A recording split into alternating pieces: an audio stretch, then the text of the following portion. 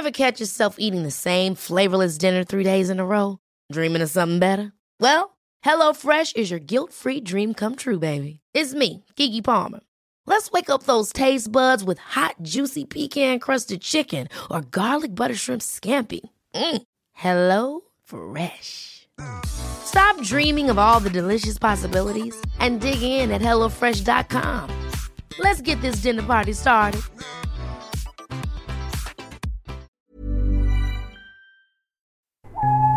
The following podcast is a member of the Great Big Owl family. Hello, and welcome to From Queer to Eternity, a podcast exploring what it means to us to be queer. My name's Scott Hancock, and every episode I'll be chatting to a different guest from the LGBTQ+ community, talking about their lives, experiences, and what queerness means to them, and hopefully discovering just how much we all have in common. Due to the nature of these conversations, certain themes, phrases, or experiences discussed may be upsetting for some of our listeners, but generally we're here to celebrate queerness in all its forms and have a good time sharing our stories. This episode, I'll be chatting with Samantha Bayard. Hello! Hello, Scott. How are you? Very excited, very nervous. Oh, yeah. Don't be nervous. It's lovely to hear you. We've chatted a little bit in lockdown, but you were one of the last people I actually saw before lockdown happened as well. Before the end times. Bumping into each other at Paddington. Yes, it was one of my last... Human faces. Yeah, that's right. I was off to some sort of tech meetup, I think. And we passed each other and we went, we shan't hug. That's it. We shan't hug. Hello. And we've both got to be somewhere, but it's so lovely to gossip. It was great to hear you again. I'm going to begin by starting with the question I ask everybody: is what does the word queer mean to you? It's an interesting question because I think it's changed a lot over my lifetime. So when I was really young, it was a slur. As I got older and, by the time I went to university, people were claiming that back. And that meant, a non-heterosexuality. And I think now it seems to mean minority genders and sexualities. So it's really changed from when I was a kid. And I know, depending on context, it's still a slur to some people. And other people find it really empowering. So, and just in terms of yourself, how do you define yourself? I just say non-binary. I guess it comes under the T bit of LGBT, but I just say that it's going to be an interesting chat. It's such a broad term. And I know within that there are a billion different genders to choose from, but I'd say by definition, probably not best to commit yourself to one of those, any fluidity. I think that's it. It's something everyone's still sort of learning to understand. It's still relatively recent. Yeah, for me, I hadn't heard the term till about 5 years ago. So I've had all this adulthood, all this childhood without having a word to say what I am. So, yeah, it's been quite the journey. That's it. Talking about the journey and your sort of personal journey, just to set the scene, what was your childhood like? Where did you grow up? What was your family like? It's been interesting. I've been sort of learning how to be British, if that makes sense. So I was born here. I was born in North London. My mother's Jamaican. My late father, was Irish. That leads to comments about fiery arguments in the house. Yes, they were. Good music and food, though. So I grew up with sort of more their sensibilities. And it was only later when I was in academia and then into the acting world that I really got exposure to a majority of white middle class people. I grew up in Tottenham, which is sort of, I think, quite famously very mixed. There's a sort of lack of, well, I think by definition, I don't have a sense of nationalism. No. I was born here, I grew up here and everything, but I've got a very strong parental influence on that. And by definition, I can't belong to one country, right? Because I'm very mixed. So I found that quite liberating. And again, it was only later when that sort of gets called into question. Looks-wise, I'm sort of quite ambiguous looking, which I quite enjoy because it freaks the racists out. That whole sort of, I can't carry on the question until I know where you're really from. I've quite enjoyed that and I've maximised on that as much as I could. Not so great for the British acting industry, though, not for the visual arts. In terms of gender, I mentioned, that my mother's Jamaican. I think femininity in Jamaica might be quite different from a middle-class English idea of femininity as I think other countries in Europe and around the world. So these things are always sort of contextual because you know, she had short hair and wore trousers, and so did I, and that was cool. But she's still considering her identity and expression. She's very feminine. So, you know, I was sort of allowed to do anything. But at 3 years old, apparently, according to my mum, I said to her, "Mummy, I wish I had a willy." Oh, She said, there we go. "Sorry, what?" And I said, "Because then I'd be allowed to do what I wanted to do." So that early on, I was obviously being chastised, probably for the way I was sitting or behaving or something. You know, you can tell, you know, free to do anything, and then they put you in a dress. Yeah. And then you can't sit the way you want. You can't climb trees anymore. You can't roll around. All of that, and it seemed a bit odd to do that to a child. So I've always been a bit questioning of the old assigned gender role since I was very young. I think it would please a lot of people to think that I wanted a willy. I don't actually want a willy. I just knew if I had one that I'd have a bit more freedom on the old expression. When did you sort of first consciously realise? It's only really in the last 4 or 5 years I've become aware of the word non-binary. So I've gone through my entire childhood, early adulthood, into my 30s without having that word. And so I would have said the closest I got to it was like a gender non-conforming woman, right? But really not conforming at all. I studied A-level psychology, and gender was a huge part of the syllabus, which that's what really, you know, got me onto this journey of self-discovery, I suppose. There were so many case studies about you know, people not being the gender that they were assigned at birth, and making that distinction between sex and gender. And that, so I had a head start on that. I knew that, you know, gender's a social construct. That's something I've heard for like half my life. I've been very aware of that, and I very much agreed with that too. That, I would say, is the first. And then the second big one was when I went to university. I studied literature, and they gave us this list of binaries. And they were split into masculine and feminine. And they were things like assertive, submissive, sun, moon, light, dark, extrovert, introvert, those sort of things. And I was thinking, what you've done is you've got all the good things and you've just given them to the men. What the hell is that about? And then you've told me that it's really natural that because I've got this body that I should feel and behave in this way. And it was never a problem. And I think that's the great privilege of being assigned female at birth. There's a lot more room for me to be gender fluid than there is with someone who's assigned male at birth. A lot more. I can walk down the street and wear what I like in London. I'm not going to get anything, you know, I'm not going to get any trouble. So maybe there wasn't a need for a word or because I wasn't being chastised by anybody. The biggest one was at drama school, where I was told again and again that I was doing gender wrong. Before they had the word gender. So my first feedback session with the head of the acting department was, "Well, Sam, if we need a Butch Dyke, I know where to find one." And I thought, all right, I'm screwed for casting. I thought, you've never met one. You've clearly never met a Butch Dyke. And if that's the casting bracket, I can't think of any of the great Butch Dykes in society. It's also, you know, a way to try and shame me. I didn't care what people thought my sexuality was. They had no evidence for it either. But I was more hurt by the fact they were trying to shame me for it. And I remember by the end of drama school, this is why I mentioned race as well, so I had no real sense of identity. I was always okay with it. It was other people that weren't okay with it. And I remember like not being able to categorize myself. You know, I can go and do the acting, but if you want me to change myself, I'm going to find that quite objectionable. And I went in and I just don't know who I am as a person. I have, you know, I can't put myself in these boxes that you're asking me to. I can't live inauthentically. And I was told to go and get therapy. So always useful. Just so put you through the ringer and then let yourself sort it out. And I know everyone comes out the other end of drama school like completely discombobulated, but like to get it on your gender and your race and like just everything, it was quite overwhelming. It's taken me a very long time to sort of work out, as well as not having the actual words. And yeah, I think if you met me in the last 3-4 years at an event, probably in the tech or the games space, where people wear name badges and pronouns, that's when you start to see the non-binary thing happening. I'm starting to meet people with they pronouns. And I think, oh, maybe that's for me. Maybe I should try that. Maybe I'm too long in the tooth to start asking everyone or correcting everyone, because that's going to be exhausting. So some people listening to this won't be surprised at all. And I think a lot of people will be. And sorry, I'm not into chicks. Sorry to break a million hearts. But I imagine a lot of people think I'm about to come out as lesbian, but I'm not. So you were wrong. No, I'm interested there. You mentioned how at drama school they said, right, well, clearly Butch Dyke, that's your bracket.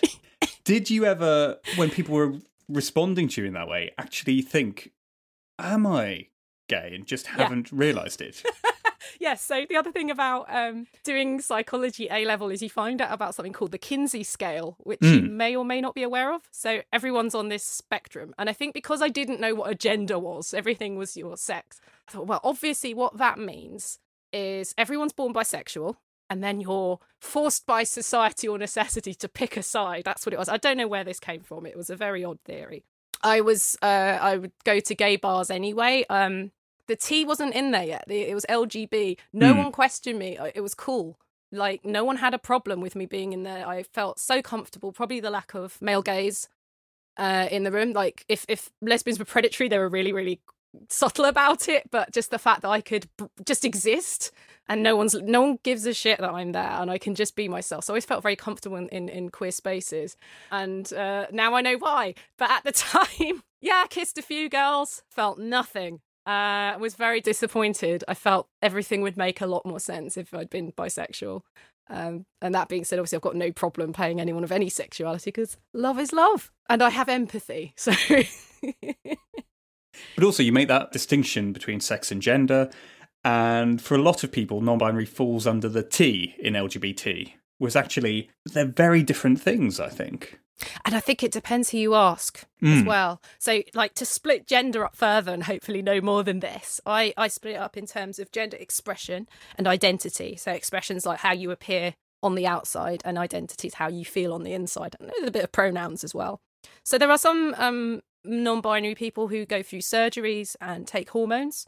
I feel very fortunate in that I don't have any dysphoria with my body at all. I'm grateful for the meat sack. It works.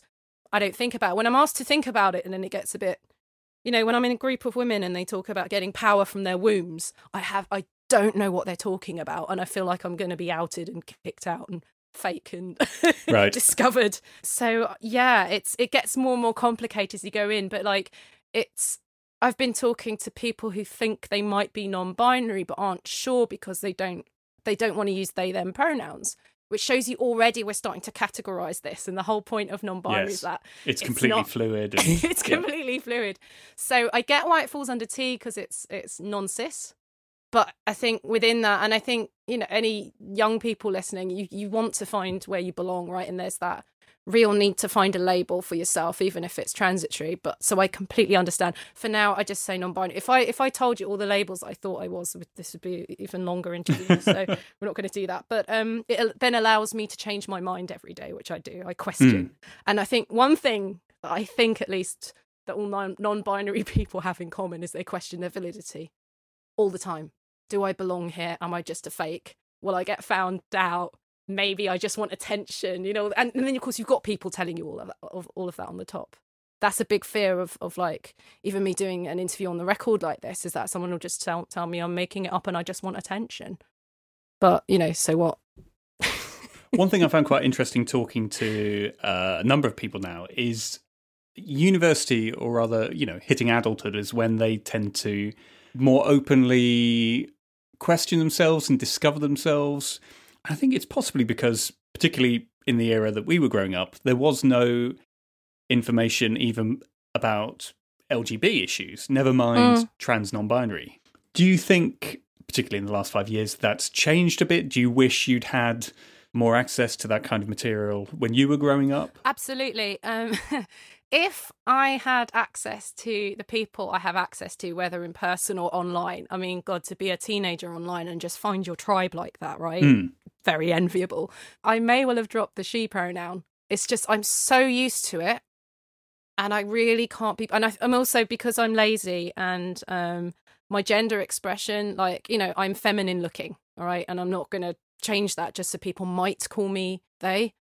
Right, it's just, for me, it's not worth it. It's partly, I'm saying that very flippantly. It's also like there's a lack of dysphoria as well. So for some people, that stuff's life and death, and for me, it's not. And I'm very fortunate in that aspect. I think if I was starting again, I might be a bit more militant about they, them pronouns or neo pronouns or whatever I wanted to try. I wouldn't have been so used to she. I'm so used to she. I'm putting it in there and I'm giving people an out.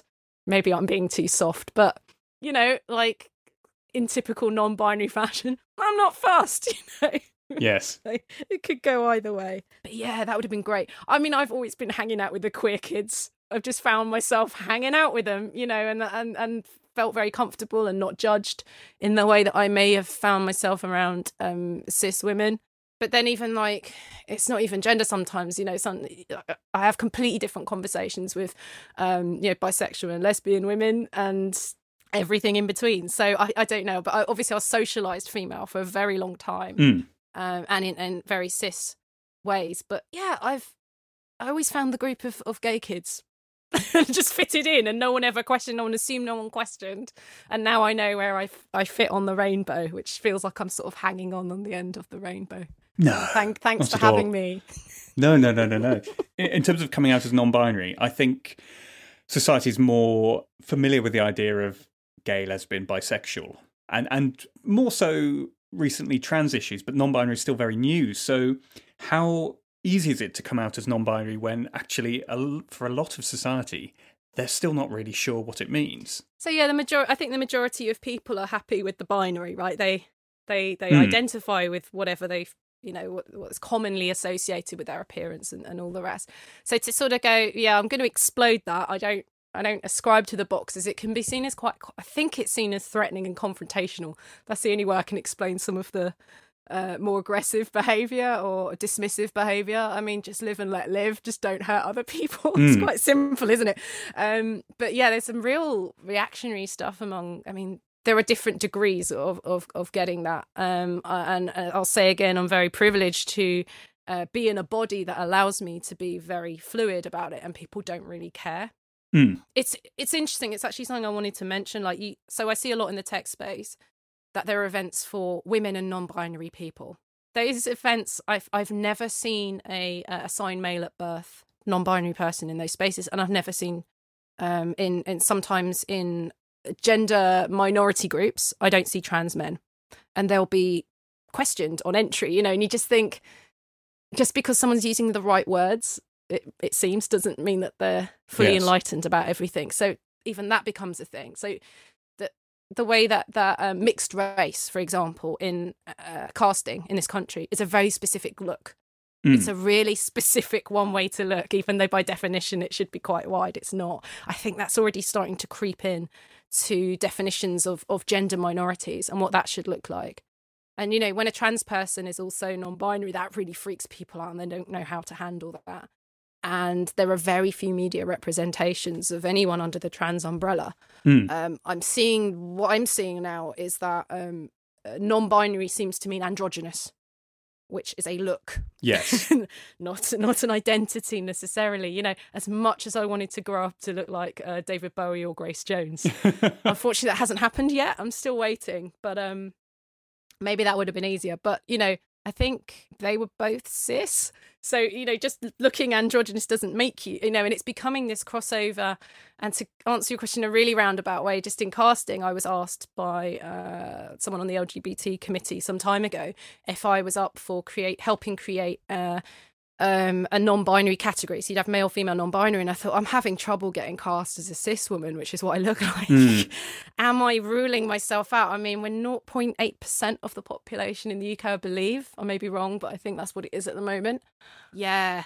Am I just making it even harder for myself? You know, all of that. What is non-binary representation on TV? Do you want it to be that's like all that character talks about? You know, as we said, there are things about ourselves that maybe we take for granted. We don't have these long conversations about being LGBT. It just doesn't come up sometimes. So, you know, it being at the forefront of this stuff, then you start to feel this huge responsibility on these things. It's partly why, you know, I wanted to get involved with this is, you know, if it helps somebody, if somebody like is especially, it might look the gender they've been assigned, but feels different and is starting to question the validity of that non-binary feeling. I think hopefully this conversation will help them, because that's kind of where I am. You hit upon a really interesting idea there of people equating non-binary with appearing androgynous.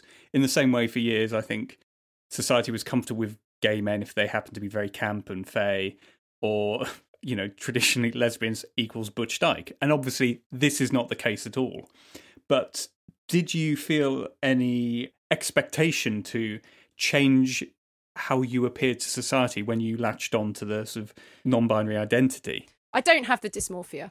I No. think it's the short version. I just don't have that, so I wouldn't change. But I think here's something controversial. Some of the young'uns are feeling pressure to at least appear more androgynous, and to me that seemed there is a uniform, and that swings masculine. And there is a look. There's a certain look, because I think I got called out on it once. I met a very let's say more conventional non-binary looking person, and I said I was non-binary, and they said, "But you're wearing a dress." I'm in drag. Damn it. But the idea that I then have to appear in a certain way to the world, screw the world. I'll do what I want, and I just thought that it's already being policed by people. They didn't mean to be mean, but like they couldn't get their head around it, and I thought, you of all people should be able to get your head around it. Sometimes it's a trouser day, sometimes it's a dress day. Yes. It doesn't really matter, it's just clothes. And in terms of visibility as an actor, you've already sort of touched upon this. What's your experience of being a sort of NB performer been like, especially in terms of casting? I mean, I suppose there's a bigger conversation here about race as well. Uncastable. So people, I can play in American sci-fi shows or Aliens. I think I found my casting bracket. But yeah, when I was a kid, it was Sarah Connor and Ripley, right? But apparently, no, not allowed to do that. That's not the woman you're going to grow into. I don't know. That seemed to not be allowed. And I was chastised for being too strong, capable, and all the things you're supposed to want to be if you're a cis woman. But I mean, if a role said, if you identify as this, we'd love the authenticity of that. But if you're starting to put again, you're putting more categories on things, boxes. Does that mean you're not allowed to play? It's like we've talked about straight people playing gay people. Yes. I want to see, trans women playing cis women as well. I don't care. I think it's like that's where I'd like to get to. Is there an apprehension that if you openly identify that way in the current climate, you will only find yourself offered those kind of roles? Exactly that. Very much so. And if those roles require me to look androgynous, I'm excluded from that as well. What I will say is that very early on in my career, when I was looking for monologues or audition pieces, that sort of thing, I found it so hard to find something I could connect to. The normally male written concerns of the female characters were very far away from my lived experience, right? I just couldn't find myself in them. And I know that as a storyteller, or as a kind of storyteller, that I feel certain stories have been told a lot more than others, and I was very careful to perhaps try and present something new before I had the words for it, right? Ingenues. I didn't want to play ingenues. So that was like 99% of the casting out of the window. What I was getting asked for was exotic nude ladies. Right? That's what the casting type was. There was nudity required every time. And once you hit like 30, they're not interested. Nudity is not required to tell the story anymore. It's a kind of weird magic in casting. So I would seek out different roles. I would seek out things that interested me, and I got to play the eponymous hero of Silence by Moira Buffini. That was a real career highlight. Very nice. In which a Viking boy finds out on his wedding day that he's a girl, and doesn't change in the gender expression or identity or anything. And she wrote that back in 99, 2000. And I just found that really liberating. And I just remember the director saying afterwards, long after we were into production, that when I walked into the audition room, he just saw a lad. He just saw this lad. I just walked in joggers and a t-shirt, and I was like, "You all right, mate?" That was it. I got the role. So, okay, all right. It's not, and it wasn't exactly playing a man, right? It was someone who was socialized male, and then and it's a lovely little play, by the way. Check it out. And I got to do a workshop called Trans Shakespeare, which made it very hard to go back to women's roles, right? Because you realise all the men have the really decent stuff. And it's really interesting how people assert their gender. I mean, I get Shakespeare was always queer, right? The original performers would have all been boys. They always assert their gender as a woman. This is how I feel. And the men will say, as a man, this is a manly thing to do. And it's really interesting how they all assert their genders. So that it gets you thinking on this sort of 4D level as well. That was great. That opened things up for me too. And then you had, those productions at the Donmar where they did all those all-female productions set in prison, the Shakespearean productions where, genders then open. It just becomes very open to everybody.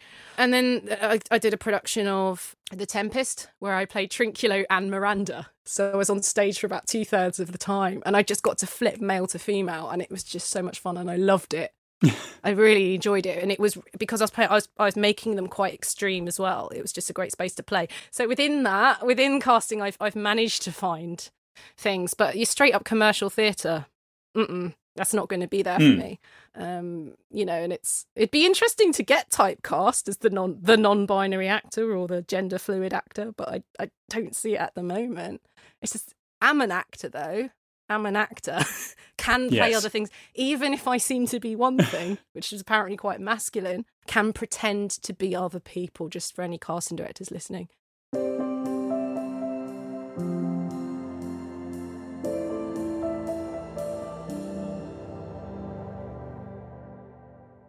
Hello, it's Mr. P here. And the other Mr. P. And we are the hosts of Two Mr. P's in a Podcast. The educational podcast where you don't actually learn a thing. No, instead we explore the weird, wonderful and downright hilarious things that happen in school from people actually doing the job.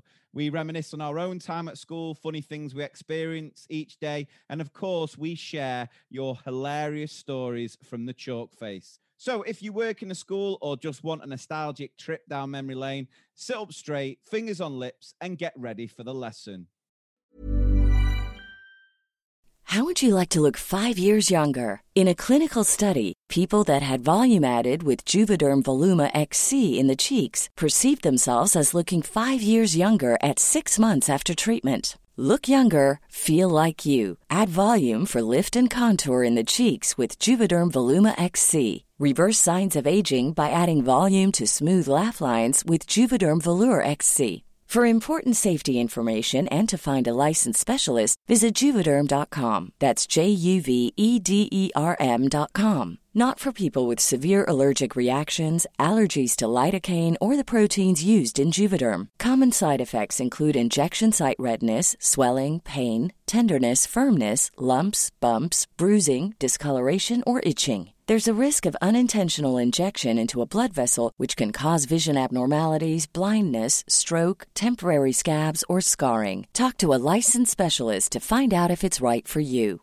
Hey, it's Ryan Reynolds, and I'm here with Keith, co-star of my upcoming film, If, only in theaters May 17th. Do you want to tell people the big news? All right, I'll do it. Sign up now and you'll get unlimited for $15 a month and 6 months of Paramount Plus Essential Plan on us. MintMobile.com/switch. Upfront payment of $45 equivalent to $15 per month. Unlimited over 40 gigabytes per month. Face lower speeds. Videos at 480p. Active Mint customers by 531.24 get 6 months of Paramount Plus Essential Plan. Auto renews after 6 months. Offer ends May 31st, 2024. Separate Paramount Plus registration required. Terms and conditions apply if rated PG.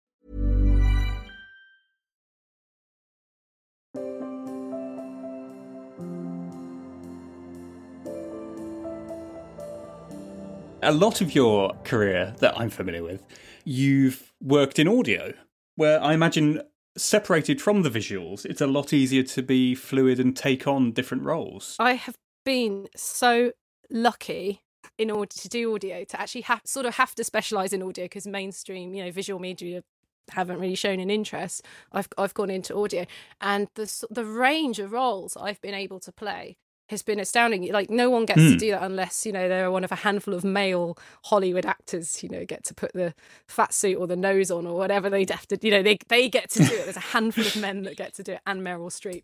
But everyone else dreams of playing this range. And I've played a really huge range of people, mainly with yourself. Well, I have to say, it's certainly not true of everyone or every actor even, but you're fantastically versatile vocally. And there's part of me that thinks I was sort of almost subconsciously aware of your fluid nature long before even you may have been, because I sort of knew I could cast you as, the 40-something spinster, happily married, or give you more masculine characters in this, and you vocally could rise to the challenge. One of the main reasons I got into acting in the first place was it was a safe place for me to explore parts of myself that it may not be safe to do so outside of that safe space.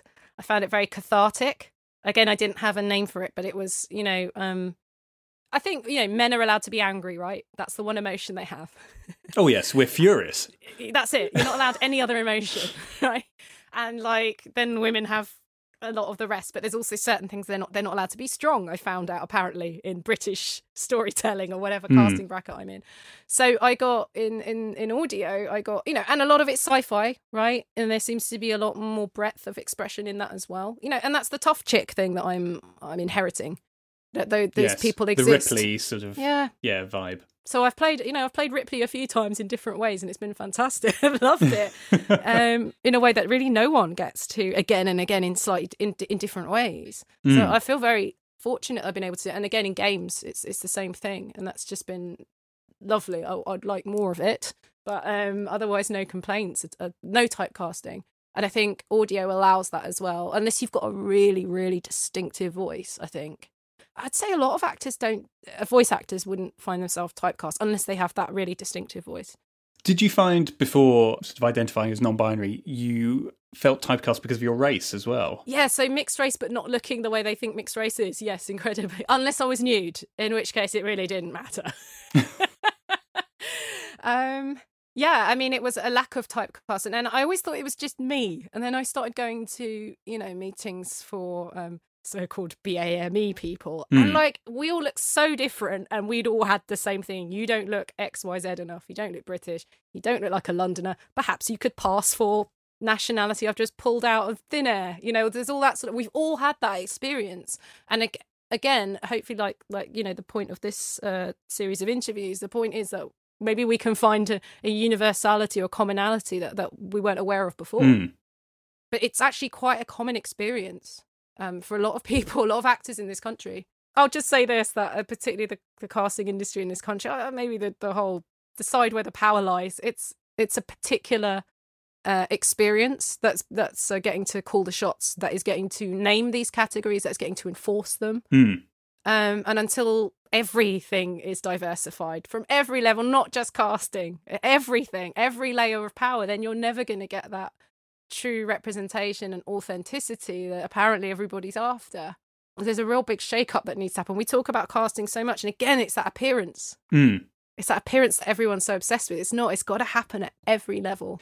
I suppose within drama itself, a lot of people think if you're going to tell a non-binary story or have non-binary characters, that has to be their defining characteristic. They have to drive the story, rather than just go, do you know what, maybe we could have a character who, as you say, one day wears trousers, next day wears dresses. We don't really need to address it. Yeah, as you've seen with, you know, gay characters. We've seen this. We've seen it go from their sexuality defines them to it being a passing comment. I think it was, I think it was Caprica. If I'm wrong, I'm so sorry. But I'm sure it wasn't Battlestar Galactica. I think it's the very first episode of Caprica. And we're getting to know the main characters. And he's walking along with his tough guy uncle, and he mentioned his husband, and that's it. Just in a sentence, he's like, oh, Tony's going to be angry if I don't get in before dinner. And that's it. That's the only time you hear about it. And it's great. It marks a normality and the acceptance. But it doesn't become a defining characteristic of this character at all. Yes. And I remember thinking, that's cool. And look, oh yeah, it was in sci-fi. Come on, everyone, catch up. But I think also, actually, to be fair, I think soaps have done a lot for the normalising of queer relationships. I think yes, they've actually been really good at it. And they're very mainstream. So fair play. And yeah. I think writers are incredible, amazing people. I'm just very lucky to be the physical embodiment of that sometimes. But I think it's very underappreciated. It's a very writing fiction is a very underappreciated art because of the power it just has on people. And I think empathy. You know, that we know that reading fictional books helps with empathy. And I think maybe a slightly more immersive storytelling style like theatre and film and TV and all that and audio, it's just another layer on top of that to help people empathise. Absolutely. And I think that's why soaps have been so powerful. Talking of empathy and audio and science fiction, one of the main things I've worked with you on is Torchwood. You know, a lovely science fiction series created by the wonderful Russell T Davies. And we've brought it back to life on audio. And we've got a whole new team, including yourself, playing a character called Orr. Orr's quite a special character in a way. They were introduced in a script by Juno Dawson. Yeah, it's great placement in in the questioning, because playing Orr and being treated, being referred to with they, them pronouns, which by then I thought I'd ruled out. I thought, it's too much of a shift. I'm not sure, but it's one of those things. If you ask someone to do it, you might be asking them to do it permanently, and then you're worried if I change my mind, oh God, it's too awkward. But playing Or, putting myself in their shoes and everyone calling them and being kind and completely accepting and loving, and just within the role itself, the idea of changing for other people, which is what I felt I'd always been doing. It was the easiest role that I've ever played in a way. Yes, there's some vocal trickery and all that sort of thing. But in terms of understanding someone who doesn't know what identity they have, which Juno put in the very first episode, I just clung to that so much, and I just don't know if there was any psychic element in the casting of me, because we'd not had this conversation. I mean, it helped me start to use they them pronouns. It helped me be more confident in saying, actually, I'm non-binary. I'm a different kind of non-binary to the people I've met, but I am, and I know I am. But, you know, Torchwood is sort of, for me, is this alternative queer majority universe. Yes. All right? You'd have to come out as straight. Yeah, and maybe have a difficult conversation. Yes. It's just that everyone is so accepting. I mean, most of the characters are on the queer spectrum, right? And again, because of that, because there are so many, there isn't one person whose shoulders it's on to bear the burden of representing, you know, millions and millions of people. So it was this really, you know, it's like finding the queer kids again. It's this really safe space. And yeah, when I originally received that script, I didn't know that I would identify so much with it. And, you know, you listen back to old interviews and I'm practically bouncing off the walls in the studio. I just loved playing them so much because I was getting this euphoria off it. You know, so it's a gift of a role. And thank you.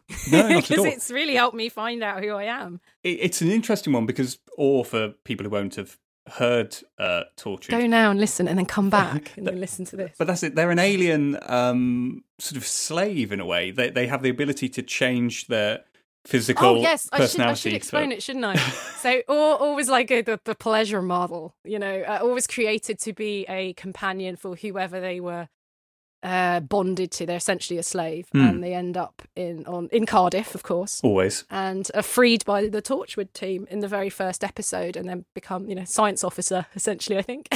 That's it. But depending on who you're with, physically change into the person they most desire, specifically that. So it's a psychosexual polymorph, I believe they are. I said it a few times.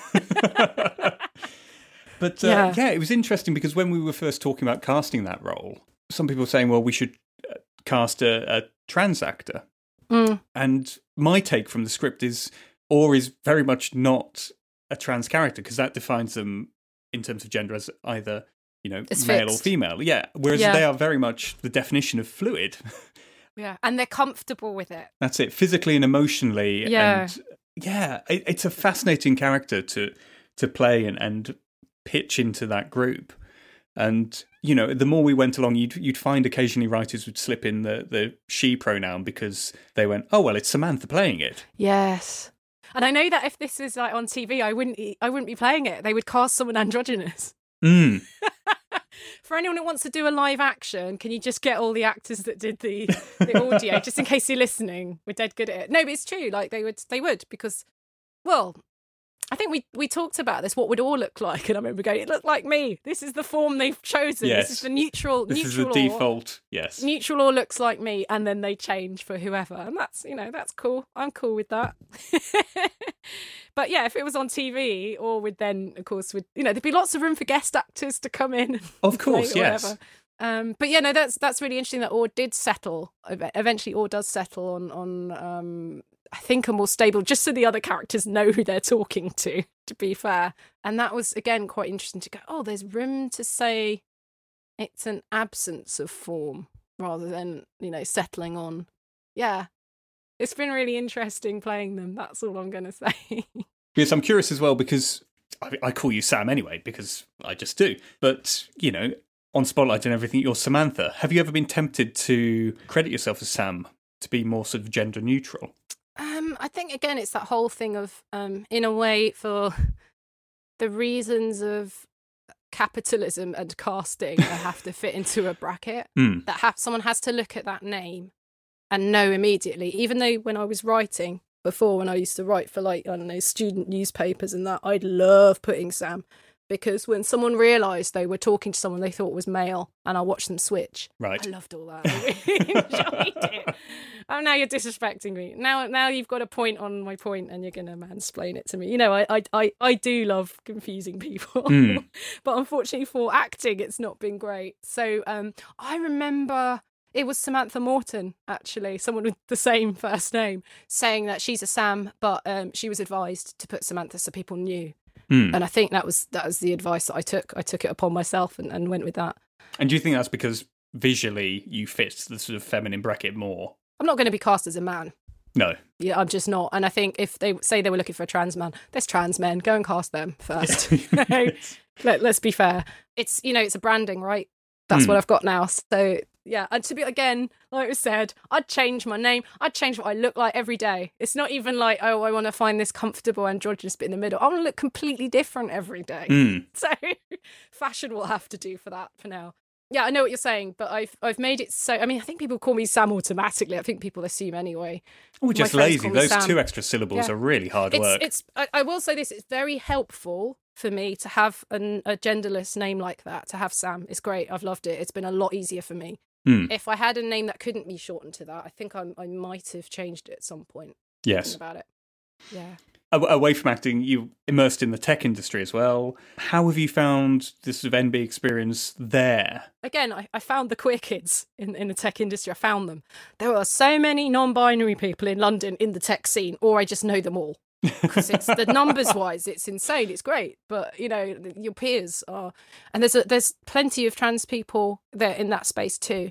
And there's enough of us that we don't feel othered, or, I mean, I can't speak for everyone, obviously, but I don't think so. We don't have those conversations. And actually, we don't really talk about being non-binary either. But there's, you know, these safe spaces, and we do find each other. And it's partly because we go to events and you have space for a pronoun badge. In acting, you don't get to do that. You go to auditions, you might go to the theatre.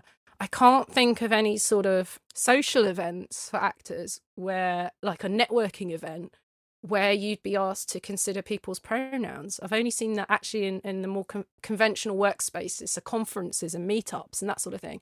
And I've never been to one for acting. So I wonder if that's the problem. I think we're missing out, and I don't know what the answer is there, but that would help. That would help a lot of people. It helped me in my muggle job, for sure. Has there been anyone specifically in the media that you've seen that you found quite useful? I think I'm just looking at my bookshelf, and I've got... Trans Like Me by C.N. Lester. I think they've been really interesting, but, you know, much younger. There's very few people my age. Jamie Windust is amazing, much younger again. I'd like to see more people a bit older, in their 30s perhaps, and older. Yeah, maybe it's a lot to ask people to write books about their experience, but I'm very envious of the younger generation because that's their normal. That's normal to them. Yeah. They've grown up with that vocabulary. Yeah. I tend not to have heroes. They only fall off the pedestal. Yes, okay, fair enough. No, but, you know, I have got, like, within games and tech particularly, again, because there are these spaces to chat, I guess because you're not in competition with each other, or at least it doesn't feel like that you just are, people are a bit more open about who they actually are really, and it's just very normalised. I can't really explain. And then, yeah, so things like, I don't talk about it on Twitter for some reason, and that needs to be sorted out, you know. Do you think it's because Twitter's generally quite an angry place? That's a generalisation, I know. Yeah, I could be incurring the wrath of some really mean people, and I don't want that in my life. Obviously, I'd back someone else up, but I'm not brave enough to actually... Well, it's happened now, so it's all fine. But...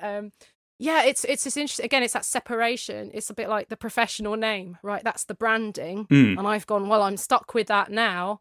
And, you know, it's not like I was thinking, oh, would this destroy this interview? Will it destroy any chance, you know, my career playing cis women? I didn't have one. I didn't have a career on TV, film, you know, theatre and all that, actually. So I was thinking, no, it's going to make no difference. It's cool.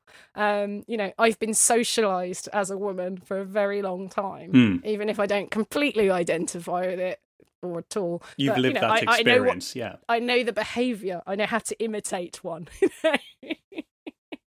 So, yeah, I just need to be a bit brave, I think. I mean, this is what... It's interesting.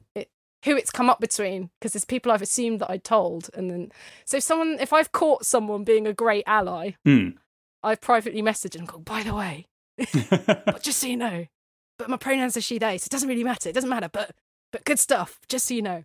And then there's other people who've known me like decades. This will be the first time that they'll know about this because it hasn't come up in conversation. So that's, I mean, I don't know what it was like for you coming out. Do you give yourself a week or a month to like tell everyone, or does it come out in conversation? Or... You never sort of stop coming out though, do you? It's like, no. you know, you'll get in a cab and someone will talk about, you having a weekend with your girlfriend or something like that, and you just sort of go, I'm not engaging with this, and you feel really bad about it. But you've got to pick and choose, and it's knackering, right? It's really exhausting, and that's why personally, and I think it's an age thing, to be honest, I haven't latched onto they. I think it would be so exhausting correcting people because I look female to them and I'm not prepared to change that. Just correcting people all the time, and also getting so comfortable with it that I then start to expect it, and then I get upset when the outside world is. Because, for all the LGBT groups that I'm part of in various bits of the world, who I could, if I wanted to, get them to exclusively call me they, when I go back into, I'm just creating another box for myself, there's this safe space, but outside of it. And then, for someone who's already going, am I really valid? Am I this enough? It just makes it worse. So I've allowed people to say she, they, but that, I'm used to she. I'm really used to it. So yeah. Do I then correct? I don't most of the time. I just sit there and feel really, really, really uncomfortable, and I don't really know what to do. So any tips, can you just tweet me and let me know what to do without upsetting somebody, or making a really big deal of it. It's it's constant coming out, isn't it? Should you choose to.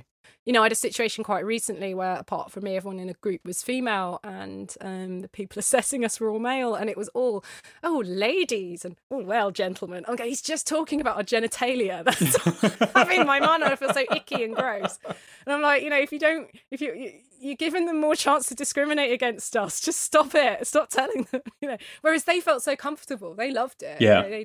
That's their identity, And what do I say in the middle of a meeting? Actually, I think you'll find. And then we have a big discussion for the people that have never heard of non-binary before, and then they feel attacked. So it's got to be pick your battles, isn't it? I mean, it sounds like you knew who you were at an early age, even if you weren't sure how to express it within society. But how long do you think it took for you to be sort of truly comfortable in yourself, or is it still a work in progress, do you think? I think I knew what I wasn't. And it seems to be the absence of things, which I'm also cool with, but a lot of people aren't. They don't like that ambiguity. I would say it really was it's been the last few years. So I think I heard the word non-binary 4 or 5 years ago, and I just went to a tech event, and it was like, pick a badge, put your name, put your pronouns on it. Had no idea what that was, but I looked around and I worked it out from context, right? And that was the normal. That was normal. And I started thinking, actually, maybe, but I'm not sure about they, them. And I won't know until I get someone to call me that. And then it's going to be really awkward. And someone's going to think I'm pretending and I'm looking for attention. And then I land the role of awe, where everyone's calling me they. So I think that was it. I think I did have an awakening during that. Maybe not during recording, but shortly after. Really thinking about why I got so much out of that. Why it was... speaking those words seemed to be like my truth. When I had a lovely scene in that first episode where Jack Harkness says, why don't you be your original form? And also says, I don't know what that is. I was like, oh my God. That was a conversation I had, except, Captain Jack isn't telling me to go and get therapy. No. Captain Jack loves me anyway, right? And the whole Torchwood team don't care and they love me anyway. So that was just like, oh wow, that's where the euphoria, it was a real acceptance through a bit of storytelling and empathy, which is great. So I know that people have listened to that and found themselves, they don't have to be, of course, they have to be trans or non-binary. It's anyone that's ever felt like an outsider. So yeah, it consolidated. It was knowing what the terms were. That was the first. It was knowing what the terms were. Because if I didn't know that, if I hadn't gone to meetups and conferences and knew what pronouns were, that might never have been found. I might have really enjoyed playing all and gone, yeah, I am non-conventional, aren't I? Still never had that word. So I think it was those two things coming together. So that's really the last couple of years. And then since, I'm saying maybe the last 2 years, I'm starting to use she and they interchangeably. It's lovely in a way that, people talk about when they see themselves represented in drama. it makes an impact. But it must have been so special to not only see it in drama, but to be able to be the one playing it and discover that in yourself. Yeah, I mean, I think in non-binary circles, we're a little bit aware that we tend to be aliens and not human. It would be nice to see the non-binary person in a human situation, perhaps. A more domestic sort of, yeah. Again, going back to the soaps, the way they've handled it, the normality of it is if it could be done in passing. But yeah, to see all get their pronouns respected in this sort of utopia, this gender-free utopia, we could create our own worlds of that. We could do that. Or yeah, you could have a character in a much more heteronormative setting who is accepted or who goes through a period of not. I mean, you could do those storylines. I think it's time, because the trans thing is ugly in this country. So we need to start creating some empathy for people. But yeah, there is a trope. There is a trope of non-binary people being aliens. And it's a great start. It is a good start because we've allowed that. People feel for that character. They see the humanity in them. And now we just need to move that into the real world, I think. On that note, Sam, thank you so much for chatting with me this afternoon. It's been gorgeous fun. Thanks. I'm grinning from ear to ear, and I'm really happy that I've done this. I was so scared. I just want to put that out there. It's not easy, especially when you've only been using a word for a few years, and it sums you up so completely when you actually find it. So yeah, thank you. What fun. No, I really appreciate it, and I'm glad there will be people listening to this who can learn from sort of your experiences as well. I hope so. And, come say hello. Be nice. If you're not going to be nice, don't say hello. But if you are nice, if this resonates with you in any way, whether you identify with or it just helps you understand something, come say hi. Huge thanks again to Samantha for choosing to discuss their queer identity with us for the first time publicly. We really appreciate everybody's stories, including those you've been sharing with us on Twitter and Instagram at Queer2Eternity. We're now 2/3 of the way through our series. Next time we'll be joined by one of Samantha's older Tortured co-stars. Until then, take care, and as Samantha says, be nice.